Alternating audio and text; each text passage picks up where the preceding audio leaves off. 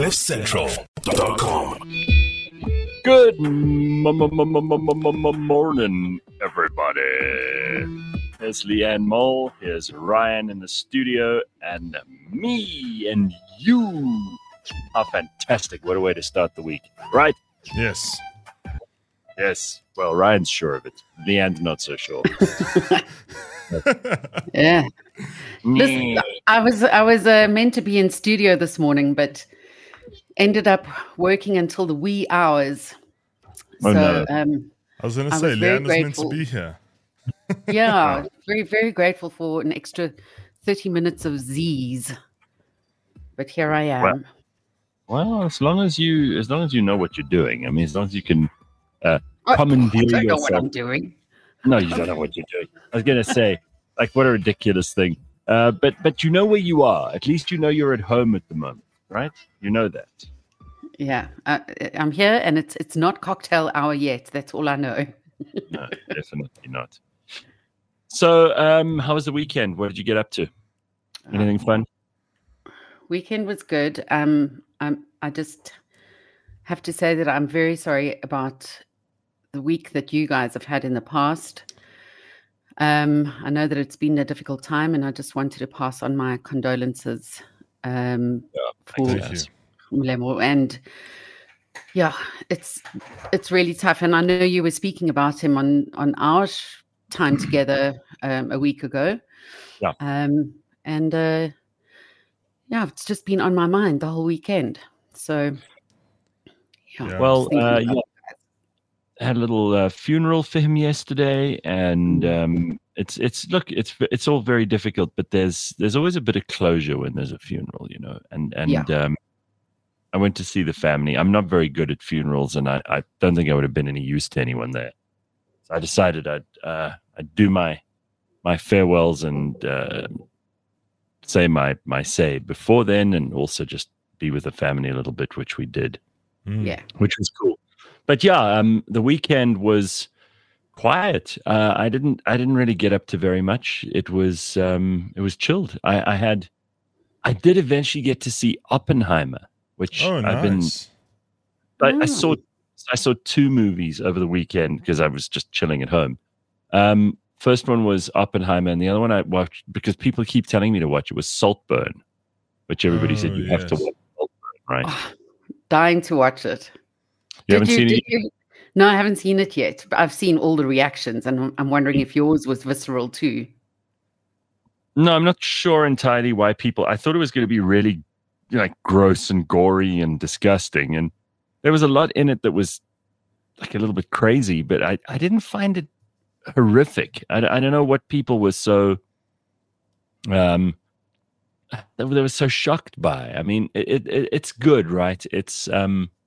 It's weird. It's about this dude who's clearly totally insane, and he manages to put on a show that he isn't insane, and then eventually just like ruins this entire family. And I mean, it's bizarre, and it'll show you the kind of psychopathy that's involved. In I think what happens with a lot of people, they get roped into a world of like bullshit, and they don't have the means to deal with it. And you know, in this case, I'm not going to spoil the movie for you, but it's very depressing because I suppose it's about just deceit and lying and how dangerous that can be, which is always horrible to see on screen. Yeah. You know, we see it enough in real life. And then there's also this added component of like unhealthy relationships that people have. So I can't really figure out what to make of it, but it certainly wasn't, you know, the most incredible movie I've ever seen. It didn't blow my mind. I don't think it's so fantastic. I really don't. And if there's anybody, I mean, I'd love to hear from you if you're in the comments this morning and you don't agree. But it was okay. I mean, the one reaction video I saw was, I mean, I was about to put it down to age, experience, and being jaded, but in the one reaction video I saw, the guy was filming his dad, and his dad at the crucial point was mock charging and having a bit of a heave. And I thought, well, it must be, what could be that gross? But I think, haven't we almost seen it all? Yeah, I don't know if anything that you put on screen now, apart from things that are so revolting that they would be just morally repugnant and the entire audience would get up and leave from the theater. And there are still some things like that, like child abuse, for example, that I don't think anyone wants to see. But everything else, censored, But everything else these days in movies and Hollywood generally, it's just they've done it all. So I don't know what's left for them to still do to shock us. They just need to redo everything, Gareth. That's all they do. They get old movies and they redo them. But I did like Oppenheimer. I thought it was way too focused on his, like, whether he was or wasn't a communist, whether they, how they were persecuting him basically after the war, and his own personal guilt, which he never really made a big fuss of either. And I've read biographies of Oppenheimer, and I think this was obviously there was a lot in here that was a big bugbear for the people who produced this movie. They were like, this is the most important thing about Oppenheimer. Sure. I don't think it was. I would have liked to have seen more of the actual science behind. I mean, I know that would have bored a lot of people in the audience to death. And we've got to talk about the Tucker Carlson and Vladimir Putin interview in a moment, because obviously I'm one of like 10 people in the whole world who loved his 35-minute long history lesson on Russia and the Ukraine, which, there were also holes in that it wasn't perfect. And we've got to talk about what exactly Putin was trying to do there. But I like a little bit of detail in the movie, and I'm not there for the salacious human angle of it. Makes me a little bit different, I suppose, to most people, and maybe it would make for a very bad movie. But I thought Oppenheimer was, someone says in the comment here, unnecessarily long and slow. Yeah. That's I agree with you, dude. I agree with you, and the same thing goes for the Tucker Carlson Vladimir Putin interview. It's just unnecessarily long and slow. Yeah. So there's a lot of that stuff going on at the moment. Who knows? Was it like past the 3-hour mark? It was definitely past 3 hours. No, I actually had to break it up because I started watching it on Saturday night, and then I was knackered. I was like, no way I'm going to make it through the whole Saturday night. Yeah. I was dude, not going to happen. Yeah. So I paused. And I went to doo-doos, and then I woke up on Sunday, and I found some time yesterday to just finish it. Oh, that's lekker. No. And you, Ryan, anything fun? So I attended Aaron's memorial on Friday, which was actually just kind of nice. I also got to spend some time with the family. I got to go into some P-Ware's hood and go and check out what's going on there. And it was actually really nice. They used this like as a moment of telling good funny stories. Like it was his best friends, his aunts and uncles. Yeah, and so I've never been to one like this where like the funeral's been split up into a memorial and a funeral, because I've only in our family we only go to one. We do like one funeral. So this is a new experience for me, and a shame. The family was super nice. I got to speak to his dad for quite a while. So that was my Friday night, and we got to see all the staff there as well. And then Saturday, I'm trying to think. I didn't actually do much really on the weekend as well. Probably just caught up on sports and stuff. That's all. But it was really good. For the little electricity I had on the weekend, it was nice, Yeah, just when we thought we were over, the president had barely finished his State of the Nation. I don't even want to. We won't go there. Ted says Masters of the Air has been brilliant on Apple TV. That's the movie about all those pilots, right? Okay. The pilots, I think, during and between the wars. It's a very, very cool series. I've heard good things, so I believe you, Ted. Okay, so there was something else that happened over the weekend, because my entire feed was filled with hideous pictures of this, and I just don't know what to make of it. Look at this. Right? I had to see Julius Malema looking like a snot machine. I don't know. I don't know Potgieter snotskitter. What's going on here? Is this for real? Because I saw it and I thought, well, either this is an evil right-wing plot to make him look dumber than he already looks. And I mean, he's just really Julius's cred and public appeal has just dropped by huge degrees in the last couple of years, because all he does now is he just vents about like white people, or he's rude about Indian people, or he's just, he's like a classic racist 101. It's just so dreary and predictable. And I also think that his obsession with the land and the nationalizing of banks, I mean, besides all of that, what does he actually do? What's he there for except for his own power? And people can see through him. And then when we do see him on camera, he's got snot coming out of his nose. Does anybody need to see this? Well, I actually saved you by sending you the still, the static image, because I think there were about a good 4 minutes where there were goodies hanging out of his nose. 4 minutes. I mean, even children know to wipe their nose. I mean, for God's sake, what was he, raised by wolves? So he was in the rain and blamed it on the blame it on the rain. Yeah. Famously sung by lip syncing fake artists. Vanilli, yes. But he was at his big do. I think it was in Durban. Yeah, KZN and Moses Mabhida. And lots of rain and other things raining. But everyone, a lot of people took to social media to say it was because he's using drugs. Yeah. So, I mean, we can imagine what type they're referring to. And he actually clapped back on Twitter, saying that he was heavily attacked.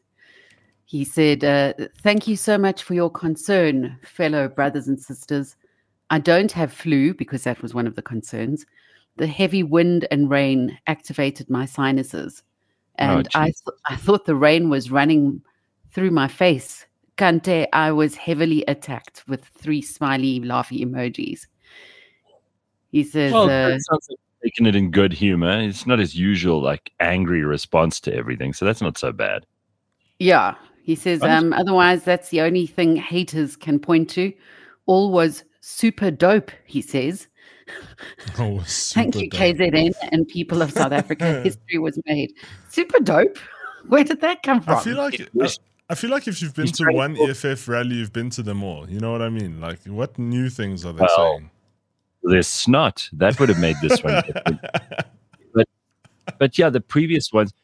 So I don't know. Did he fill up the stadium? Because that's a big thing these days. I mean, we know that the Patriotic Alliance had an embarrassing one where they had like 20 people pitch up. We know that the last one that Julius did, they tried to make it look like there were lots of people, and they put on a big show, and he was like Beyonce on a stage lift and all that kind of thing. Was this like that, or was it slightly smaller? I don't know what to believe anymore unless I'm there myself. I'm the same. I'm the same. Are saying, journalists and reports are saying to a packed Moses Mabhida Stadium. So who knows? Yeah. I don't know. They did mention that it wasn't packed in the beginning, and then all the EFF members, like if you follow, like all the independent social media, they're all like, we just need to correct the journalists of the country because we did fill up Moses Mabhida. But watch everybody follow suit now, because now everyone's coming to Moses Mabhida, and it's like, oh man, whatever. Also, these politicians, we know what they do to fill up a stadium, right? We know that what they do is they give people free lunch, they give them a T-shirt or a hat, they give them free transport there. So what does it prove? If the political party is dragging everybody there, what is it proving? It's proving zero. It proves that they've spent money. That's all. Yeah, exactly. I don't know. It looked like a boring affair to me. I would certainly lose my mind at a rally like that. Cheesy says, it was full. I work across the road. I also like Boiled Prawn Shack's comment. Lol, super dope. Dude was rambling after a gram. Well, I mean, he's kind of using a lot of colloquial language in that tweet you read out. Almost sounds, and I kind of agree here with Kala, it's almost like his team is posting on his behalf, maybe a bit young. Yeah. It's like they're using language he would never use. I've never heard him talk like that before, like try to Americanize things. He's never done that. No, never. He's not Thibaut Touch, Yeah. I see in the comments somebody's saying their manifesto is actually 260 pages. Is that true? If so, they're going to be burying Pumi in paperwork. Yassi. She's going to be busy for weeks. Yeah. Well, I mean, for example, last Thursday and the Thursday before, we had political party leaders. So we'll be getting the rest of those on the Burning platform. It's going to be exciting because you've got to be able to hear what these people have to say for themselves. And I don't want to paraphrase them and have to read Pumi's the one who does the research, thank God, because reading a manifesto is the most dreary, boring thing you could ever do. It's so boring. Yeah. It also rhymes with empty promises. By the way, all right, well, did you see that tweet from Fikile Mbalula on the weekend? What did he say? I've got it over here. He said that the whole stage 6 thing is it's sabotage for the ANC. Oh, please. So here it is. He says stage 6 load shedding, clear sabotage, strong extra security measures are needed. Why are you saying this like you're an observer, like you're a member of the public? It's you guys. It's your party. It's the government that you are the majority of. Well, you are the government because the majority party is the ANC. It's not like they've got a whole bunch of other party ministers in charge of electricity. You've got Sputla Ramakgopa there, who's ANC through and through. So why don't you talk to him, Fikile? Why are you tweeting us about all this shit? Why don't you get on top of this? We have nothing to do with this. Get on top of this. Don't tell the people of South Africa we give a shit about you, and we're tired of hearing from you and the rest of the ANC about this stuff. I know Siv Ngesi posted his load shedding schedule for the weekend. Siv is often on the show with us, and he just doesn't hold any quota for any political party, frankly. I think he's big mates with Musi Maimane. He mentioned that to us last time he was on. But I don't think he's big fans of the ANC. And he was saying, like, we've got to vote these guys out. This is enough already. And I couldn't agree more. Frankly, what should a party do to get your vote?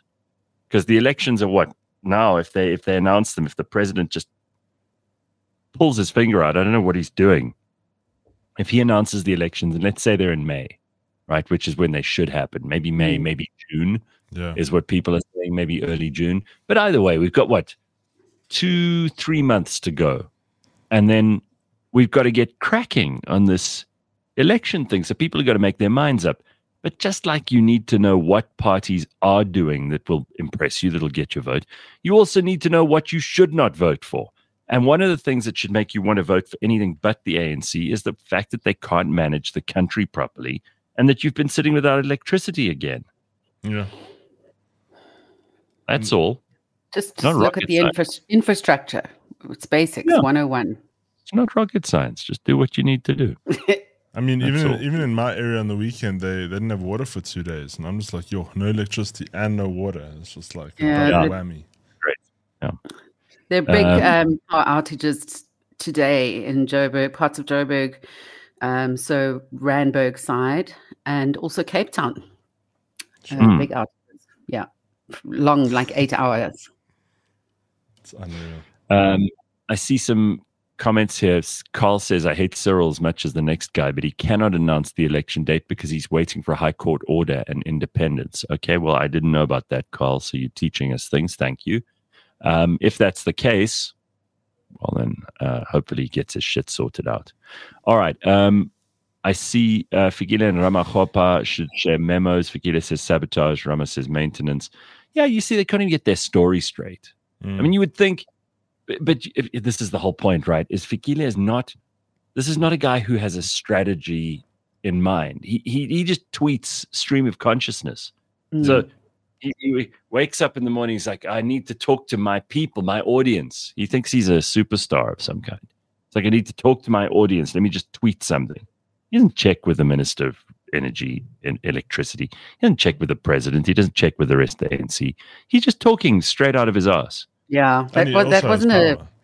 strategic, stylized tweet. That just he was shooting from the hip. Yeah.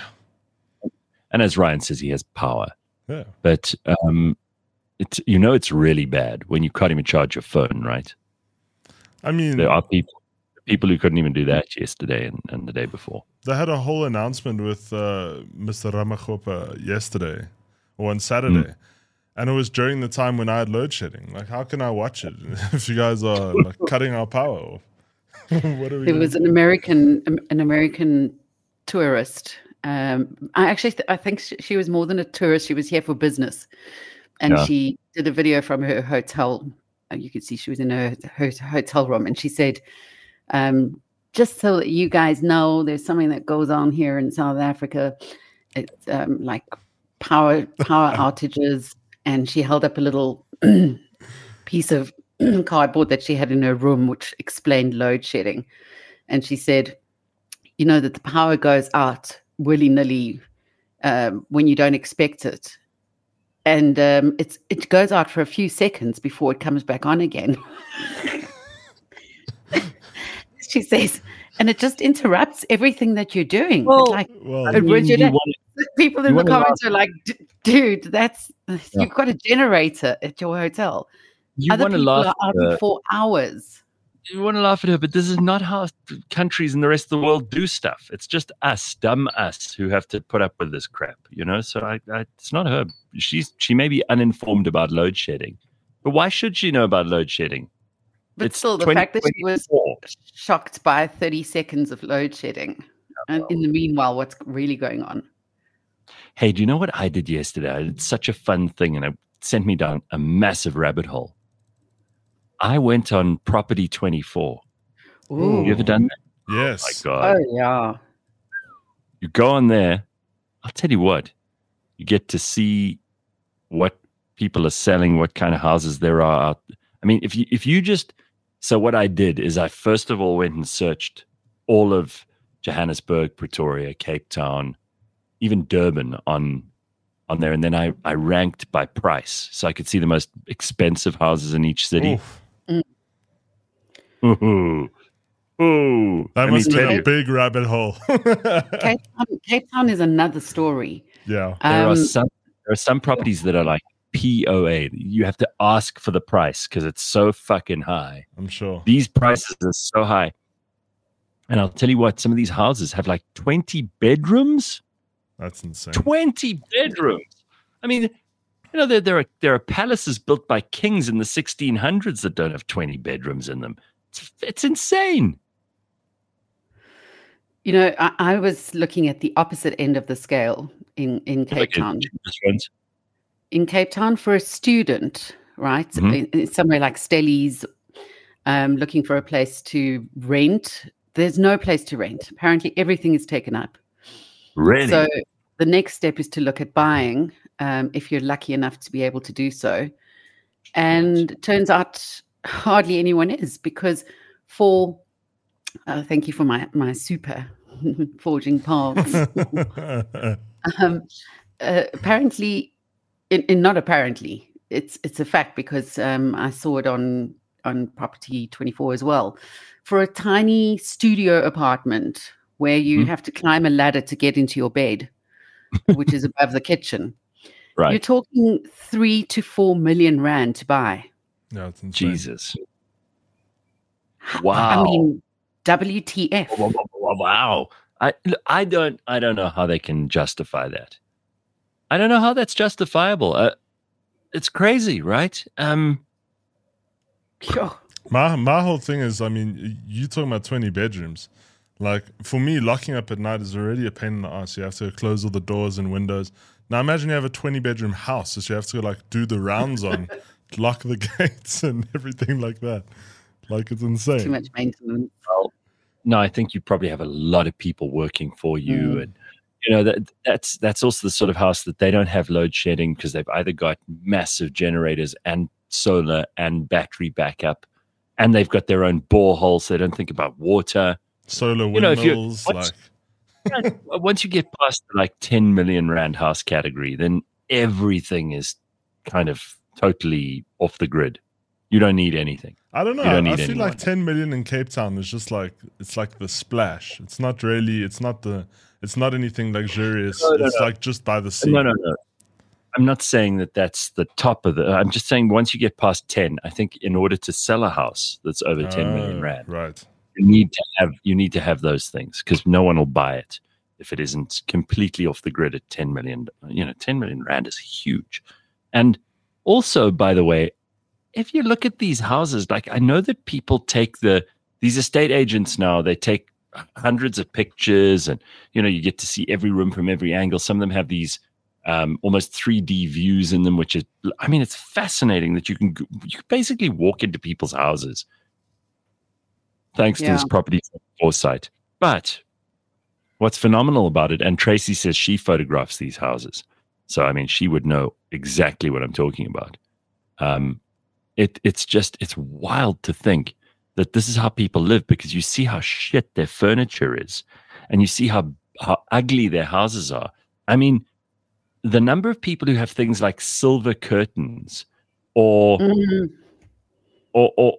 tiled floors in every room. I mean, it's just so cold and forbidding. And these massive windows, for example, and these hideous light fittings. I wonder. I know that there's no amount of money that can buy you any class or breeding or sophistication. Like you could be super, super wealthy and still have no idea of what kind of thing to do with a house that's got 10 bedrooms and let alone 20. Champagne money and beer taste. Yeah, that's right. I see so many of these people, you can just tell that they are the first people in their family to have money, and they just don't know what to do with all the space. It's like they've got this enormous room with like 10 windows on either side of the room. It's like the Palace of Versailles Hall of Mirrors, but then it's got these hideous floor tiles, an ugly light fitting that looks like a fucking bird's nest, and then they've got 3 ugly brown leather sofas and a table and a brown leather sofa and a chrome and glass table in the middle with nothing on it. And you can stand at one end of the room, you can hear the echo to the other side of the room, because there's just nothing in the room. There's nothing to absorb the sound. There's nothing to warm it up. There's nothing to make it look like anyone's ever lived there. It's kind of like maybe the explanation is, and I haven't been in enough of these show houses to know, maybe the explanation is that the people aren't actually living there. They bought the property as an investment property, maybe, and they've just bought some stuff just to fill the space. They haven't really thought about it. They don't live there. Yeah. But I do get the impression that this is how some people live. Oh, 100%.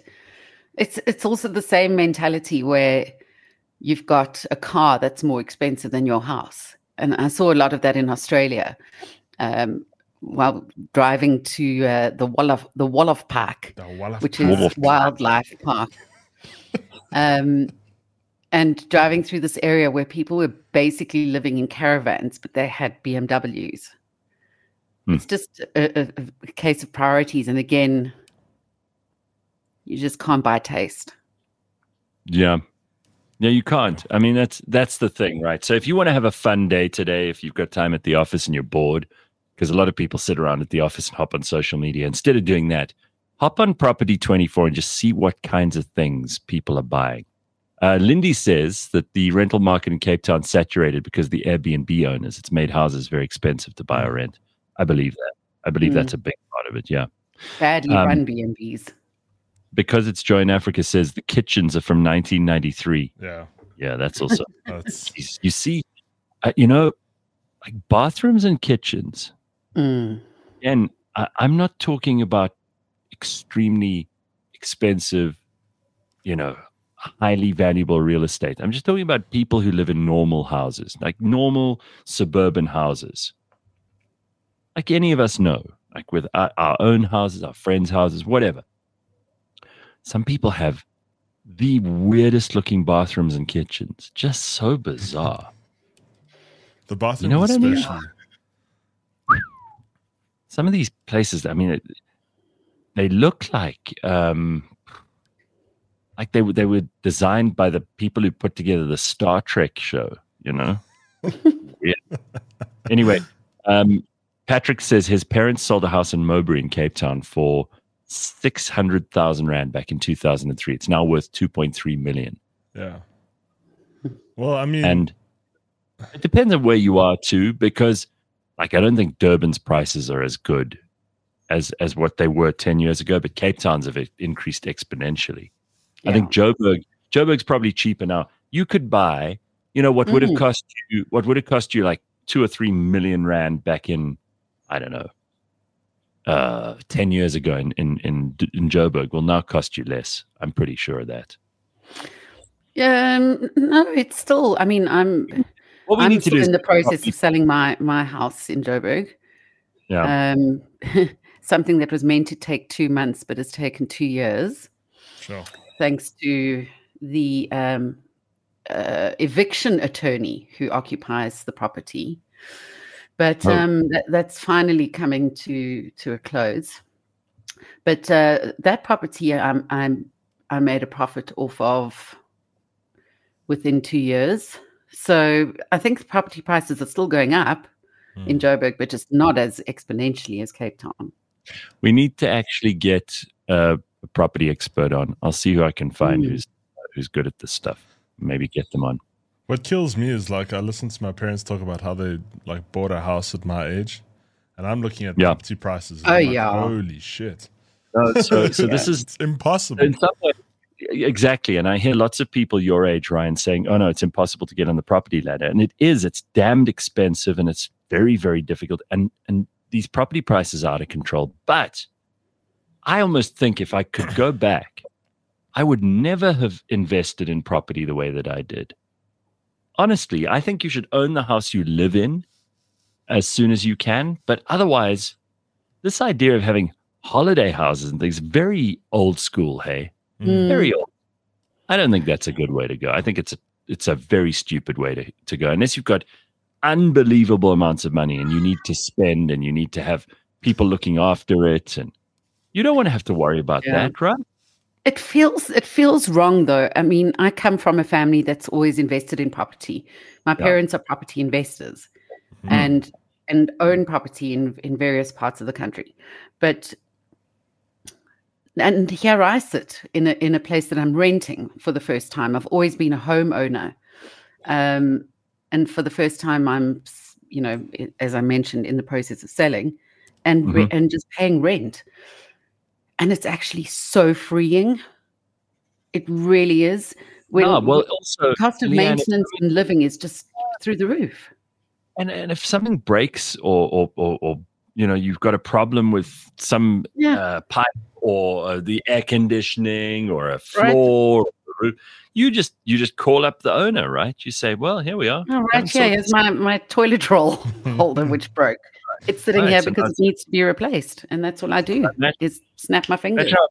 Imagine how irritating it is for the guy who owns the he has to come and replace a toilet roll holder. You know how irritating that must be? Even if you're paying your rent on time and you're a great tenant and blah, blah, blah, this guy he's got to wake up on a Monday morning and that fucking Leanne and that toilet roll holder. No, you know what I do? I actually replace things myself, and then I let them know afterwards. Or sometimes I don't even. I'm kind of like that dream tenant. Oh, little Alice. Wasn't it her birthday the other day? It was. She's very loud this morning. Sure. She normally behaves herself. No, that's okay. Sweet. No, but I mean, also if you rent places, like my dad used to rent places out. They had like a flat or whatever before the whole Airbnb thing was a thing. When it was the old school renting thing, my dad used to do that, and now all the laws are in like the rentees' favors. And so there were so many like things when you're a landlord that you're so restricted now. Because there's not much in your favor. So it's if you're not doing the Airbnb thing, I don't think it's worth it, to be honest. So somebody said in the comments here that it's the same with cars. The car market, Sandile says, is the same. Basic cars have a starting cost of 300,000 Rand. Yeah, I mean, that's also crazy, right? Like you look at the price of cars now and you think about how, and I mean, the secondhand car market's a different thing, which is why we often speak to George about it on the show. Because Auto Trader is, I think, where people go and then they look at that and they put in there what sort of price range they're looking at rather than what kind of car they want. Mm. And they find what they, what kind of meets where the two meet, where their favorite kind of car or some car that they really want meets the price that they can actually pay. And the same goes for housing. The same goes for everything. It's not easy out there. And I often think that, there's this thing that millennials and Gen Z and even Gen X have a tougher situation to deal with than their parents. And that's certainly the case in America. And the Americans complain about that all the time, that they can't afford property, they can't afford to do what their parents did. That the boomers were the last generation that really had it easy in inverted commas. But I don't know, they had their challenges too. I think you've just got to deal with whatever you've got and don't feel bad. You're not like keeping up with the Joneses, which was a very big thing. When I grew up, there were a lot of people my parents' age who were very interested in what the others were doing.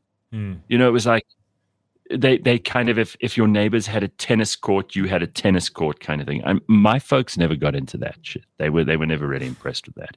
So as a result, I just didn't care what other people. If you could have a small, like 1-bedroom flat, but if you make it lovely, if you make it pretty, if you make it cool, that's a nice way to go. And by the way, we've got an important announcement this morning, Ryan. We've got to get to sport, which we'll do in a second. Yes. But Ryan's got a big announcement because he's not going to waste his money on investing in property. He's actually going to Ireland at the end of this month. Yes. Ooh. Yes. Yeah, he's going to take a gap year. He's going to go and visit his friends who live in Ireland. He's spoken about them on the show before. And what they're going to give you, they're going to give you a room there, and you're going to go and spend some time exploring Ireland. Yeah, so they have a spare house. They live in a 3-bedroom place there in Ireland, and they kind of said, if there was ever a time for you to come over, it's now, because now, so 2 of my friends have kind of moved in together and they're kind of just building their careers kind of thing. They just kind of restarted. And they were like, well, we're going to be doing this for the next year. And so come over for a few months, come check it out. You've only really worked in South Africa. Come see, because I'm part Irish. So they were like, come and check it out. And from there, I can also go to the UK. And you have an Irish passport, right? Yeah, exactly. So you just fly in. Oh, yeah. So very cool. But Ryan told me last Monday, he's like, listen, I said, what are you worried about? I think this is amazing. This is a perfect time to do this. You don't have kids. You don't have a girlfriend at the moment. You don't. This job, you can come back when you want to. I mean, what a pleasure. Go and do it. Explore. Yeah, I know. That's amazing. I just love the job. Like that's the only thing that's been like stopping me from doing it from the beginning of the year was like, to give up the job was just such a big thing. But I feel like, it's time to just go and check it out, and see what happens. What an opportunity, man.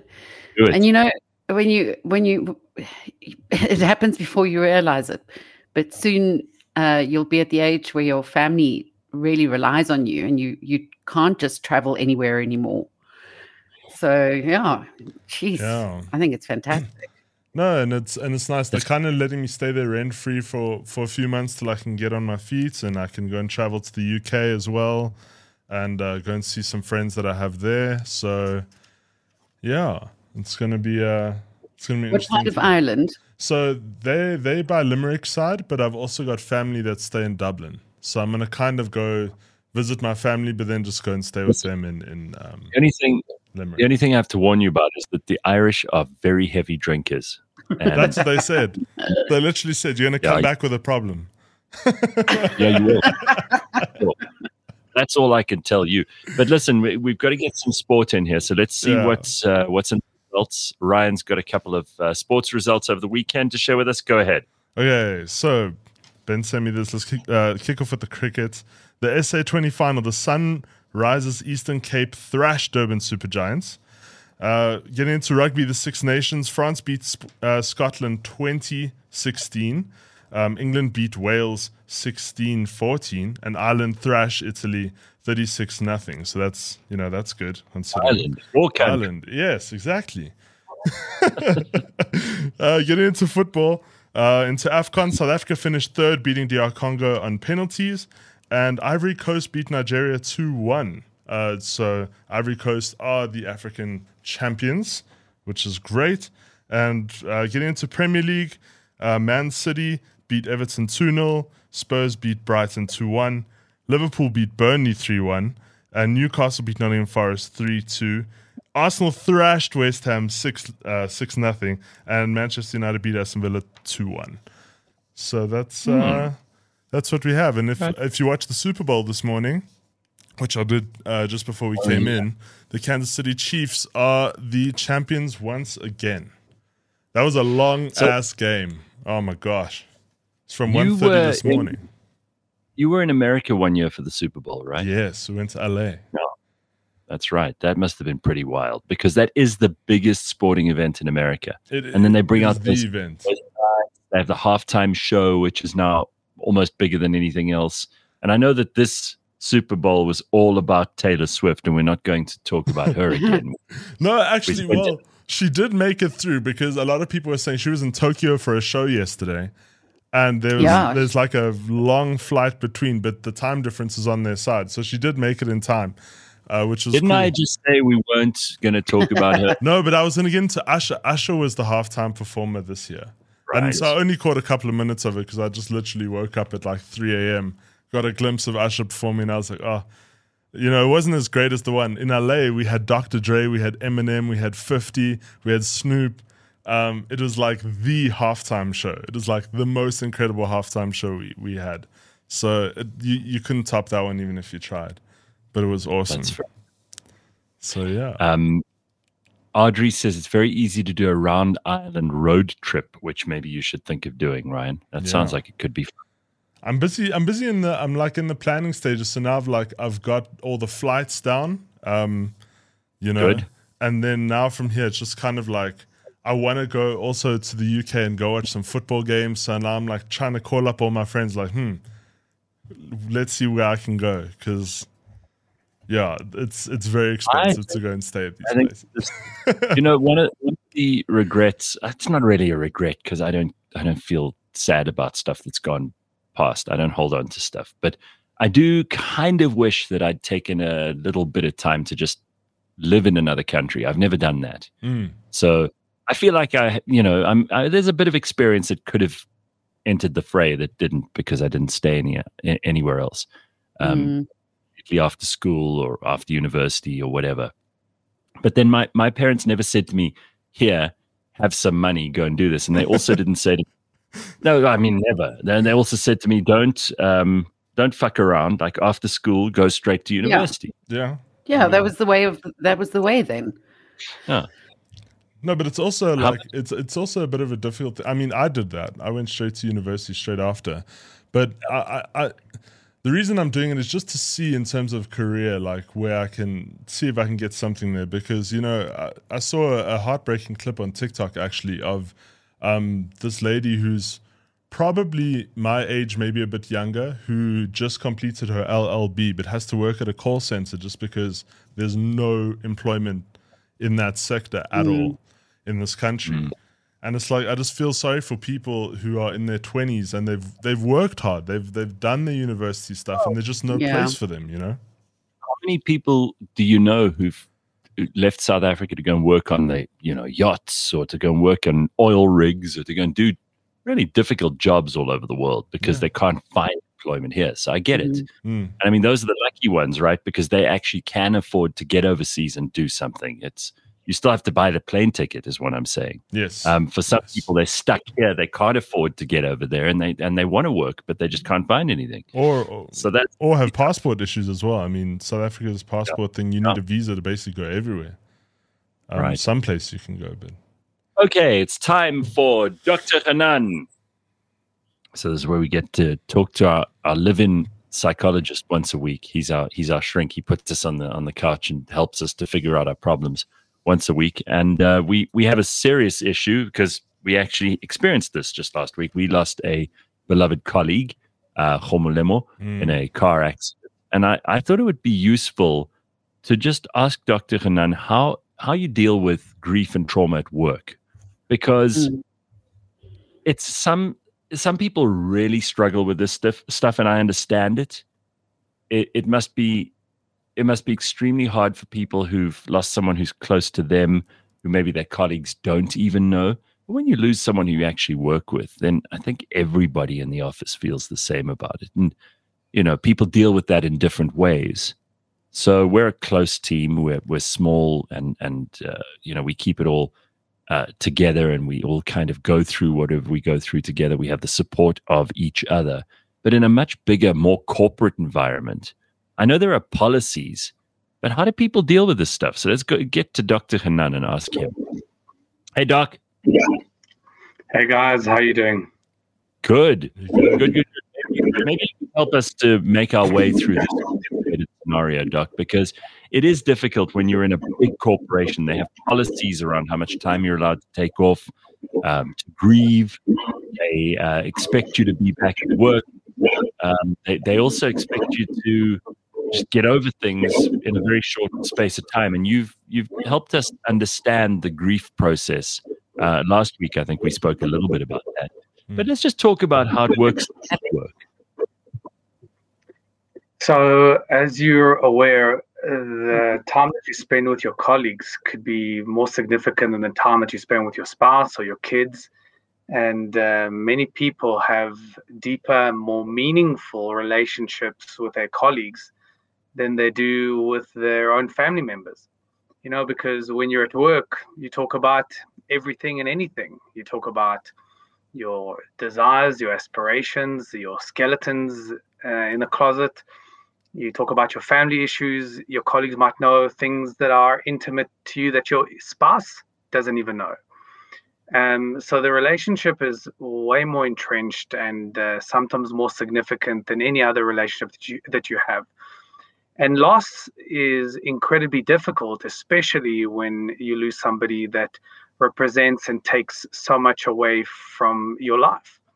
So think about your life, comprising of many different elements. And the moment a person represents so much more or so much, and that chunks gets removed from your life, that leaves a massive gaping hole and a massive vacuum. And the aim is to fill up that vacuum with things that are meaningful. Because the mistake that people make when they're dealing with grief is to try to fill up that vacuum with logic. And logic and emotions they just do not mix. You cannot logic your way out of grief, because loss is one of those things that just do not make sense. And unless you are incredibly religious, and I find my patients that are incredibly religious, they can kind of make sense of it because they just follow the rules of the book, and they have a belief that this is where the person goes and X, Y, and Z. But for most people that are secular, the idea of loss, whilst it can make sense and they make sense of it in a logical way, when it happens, it's a completely visceral experience and no longer logical. So, just to give you an example, when I deal with patients that knows their loved one is going to die, so for example, maybe terminal cancer, and they know that they have 6 weeks, 3 months, 6 months with the person, they have a lot of time to say goodbye and reason out and tick off bucket lists. Yeah. And their loss is just as significant and just as difficult as the loss of somebody that has lost someone just with no preparation. And my point is that preparing for loss doesn't make the loss any easier. So going back to the loss of a colleague, there's no logicking your way out of it. You've got to walk your way out of it. And actually, you got to walk your way through it. And remember, I gave the analogy of, when you lose someone It's like the universe giving you a 20 kilogram bag of potatoes to carry for the rest of your life, and you kind of learn to manage it. You don't put it down, you don't learn to get rid of it, but you learn to carry it in a way that's way more palatable. What I recommend to you and your team is stick together, because you have a common experience, and walk through this together. But this is the important part. You walk through this. You don't stay stuck. You don't stay stuck in the office, in the corner, in the dark room, and bubble wrap yourself and expect for the grief to get better. You walk through this. You go back to work. I found when I went through my own personal loss, and the people that I work through or with, the way that they get through their personal loss is they get back to work. They get back to their identities as being a father, being a husband, being a spouse, being a friend, being a colleague. Just keep on moving forward, because again, the way you're going to make sense of it is not by standing still, but moving forward. And then when you look back at it, you realize that you're learning to manage this bag of potatoes in a much better way.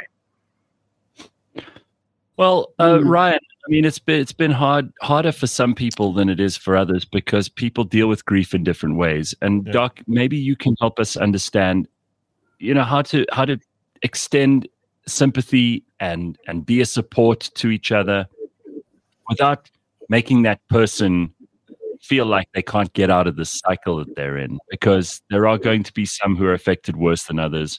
And some people are better at dealing with grief than other people. As you said, religion might play a part.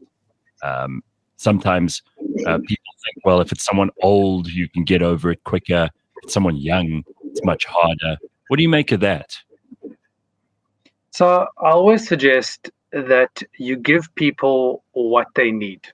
You don't give people what you think they need. So offer the kind of support that they ask you for. Don't, turn to somebody and go, you must be going through a difficult time. You must be grieving in a particular way. Don't assume, because to your point, Gareth, some person might find it a lot more healing not to talk about it, and maybe healing through sport, or maybe healing through their own family, or maybe healing through, writing, or maybe engaging in a journey or a project that they have outside of work. That's how they heal. Other people heal by talking about it. Other people heal through their communities. Other people heal through their church. So it doesn't mean just because you've had this common experience that you are suddenly an expert in somebody else's journey.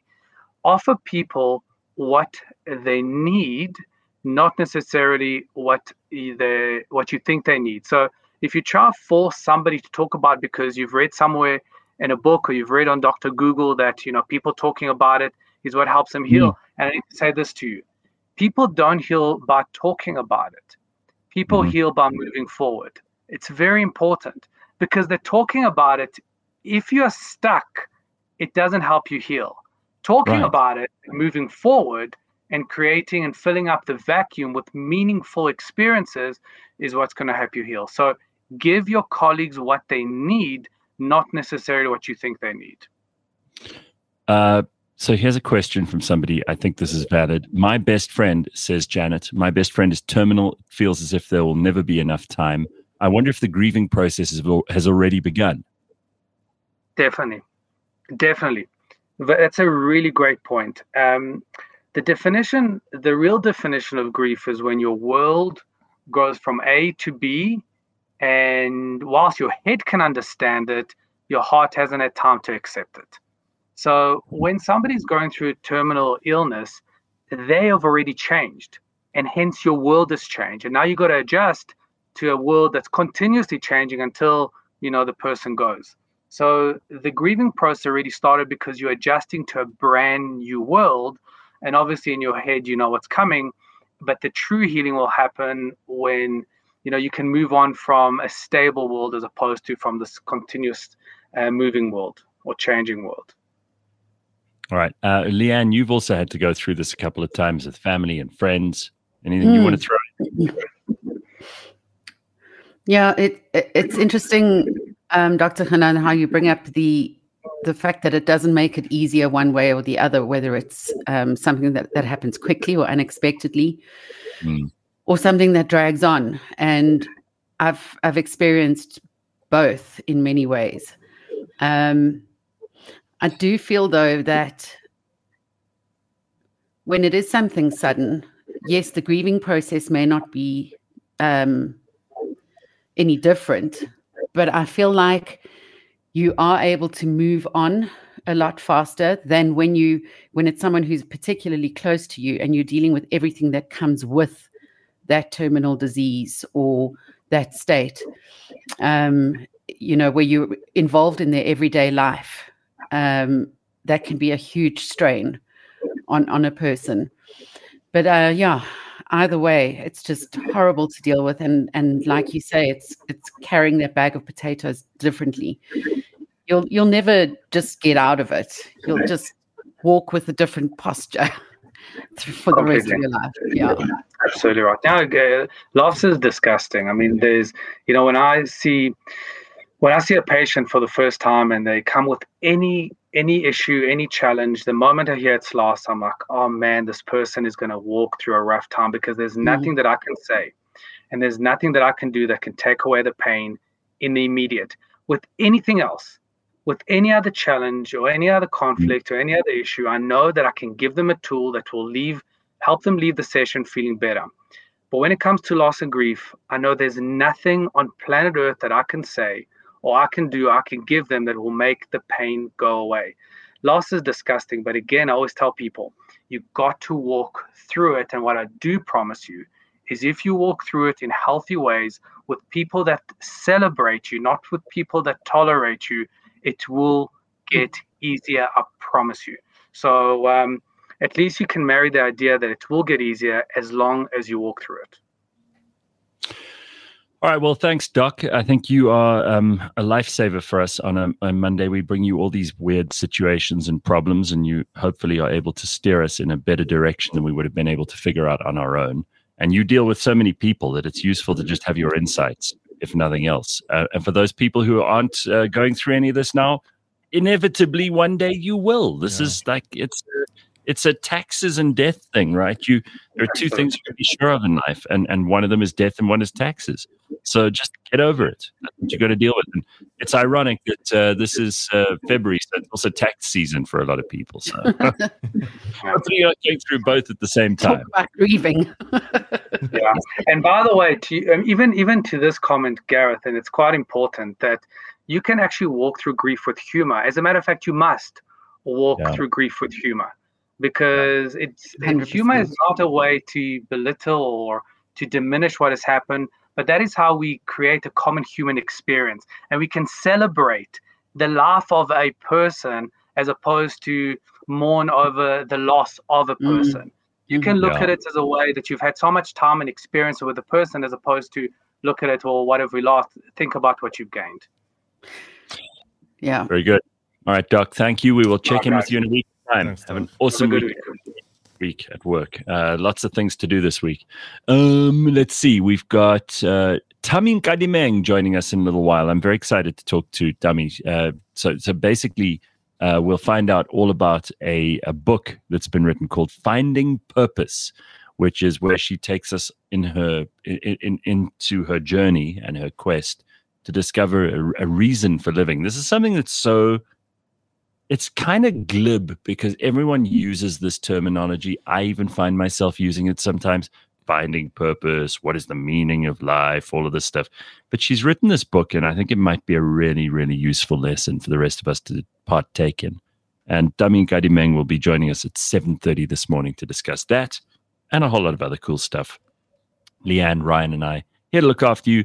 It's Monday morning. Everybody up and at 'em. Let's get our day started. CliffCentral.com